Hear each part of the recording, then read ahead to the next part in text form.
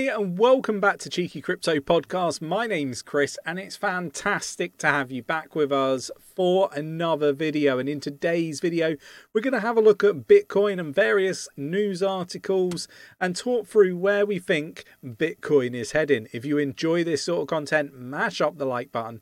Subscribe if you haven't subscribed already. Tapping that bell, selecting all the notifications so you never miss a video. And don't forget to jump in the Discord. There's over 7,000 people in the Discord supporting one another, navigate this space safely. Fantastic community, and it's definitely worth spending the time in the community, learning as much as you can in this bear market. Right, let's get down to the desktop. So we're going to start here, and basically this is saying the Bitcoin price needs to close February above 50-month trend line, according to analysis. A key Bitcoin battleground forms and backdrop for the end of the month amid a warning that BTC price action doesn't feel bullish. And this is really, really interesting. Obviously, by the time this goes out, that would have, either happened or it's missed it and it's closed below. So data from Cointelegraph, Market Pro and TradingView shows BTC/USD circling an area around 23.5 at the Wall Street Open, with United States stock flat and the US dollar avoiding a return to strength. Eyes were on Bitcoin to preserve its gains through the last minute volatility. Would like to see more Bitcoin bid liquidity enter the active trade range to increase the chances of closing above the 50-month moving average. And this is really interesting. Volume has been weak.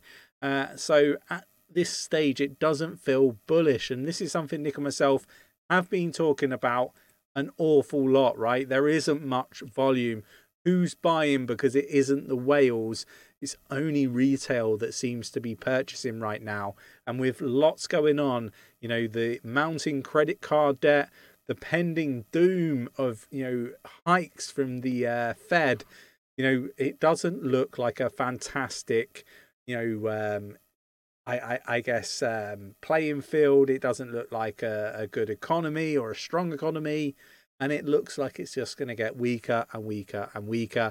And people, that are having to use credit card debt are going to eventually be unable to service that debt.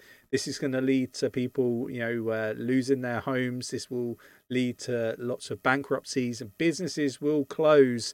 And, the light, I guess, shining at the moment is just that some companies have been very, very proactive in shedding staff. That will mean that, more businesses like this will survive what is about to occur. But the signs are there. The warning signs are on there, the table, right? So Grayscale to argue SEC's inconsistency as Bitcoin ETF dispute heads to court. So look, the SEC, the Securities and Exchange Commission, rejected Bitcoin ETF and argued in US federal court next week in Washington, D.C. So look, the SEC are doing their hardest to prevent companies from excelling and moving forward, and I guess are succeeding at not giving clarity. They're succeeding at failing against their own mission statements. It's ludicrous that some of these people still have their jobs when you consider FTX is the third largest fraud in history. This stuff is ridiculous and it needs to end, and somebody needs to be asking lots of questions of the SEC. And I think that eventually these ETFs will happen. And, I think Grayscale may get a victory here. But let me know your thoughts and opinions in the comments below. We got Bitcoin rewards and NFTs may help grow the blockchain.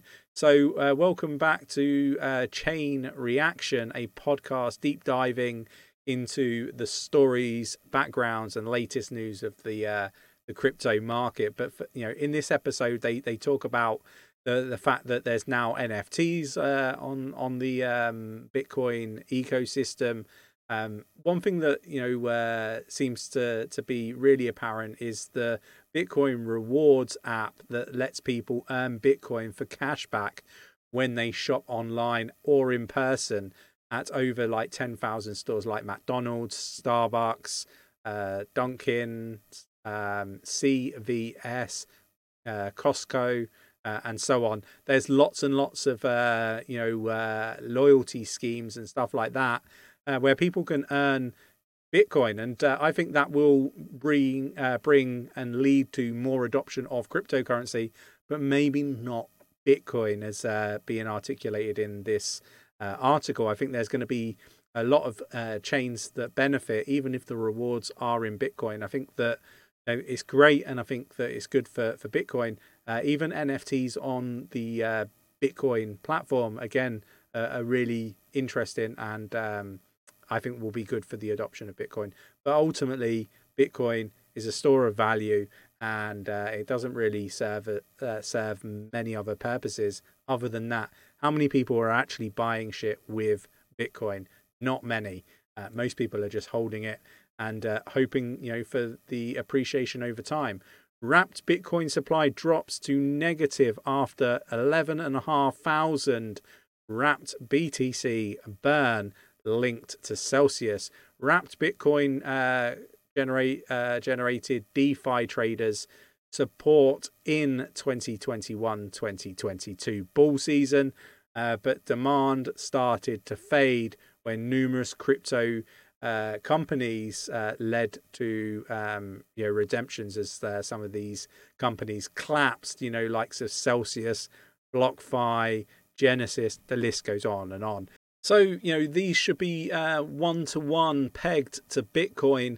And look, they're on the Ethereum chain. So, again, a little bit less adoption on the Ethereum chain. But, the question I have is, are there any fakes that aren't actually one-for-one with Bitcoin that have just been generated? Possibly.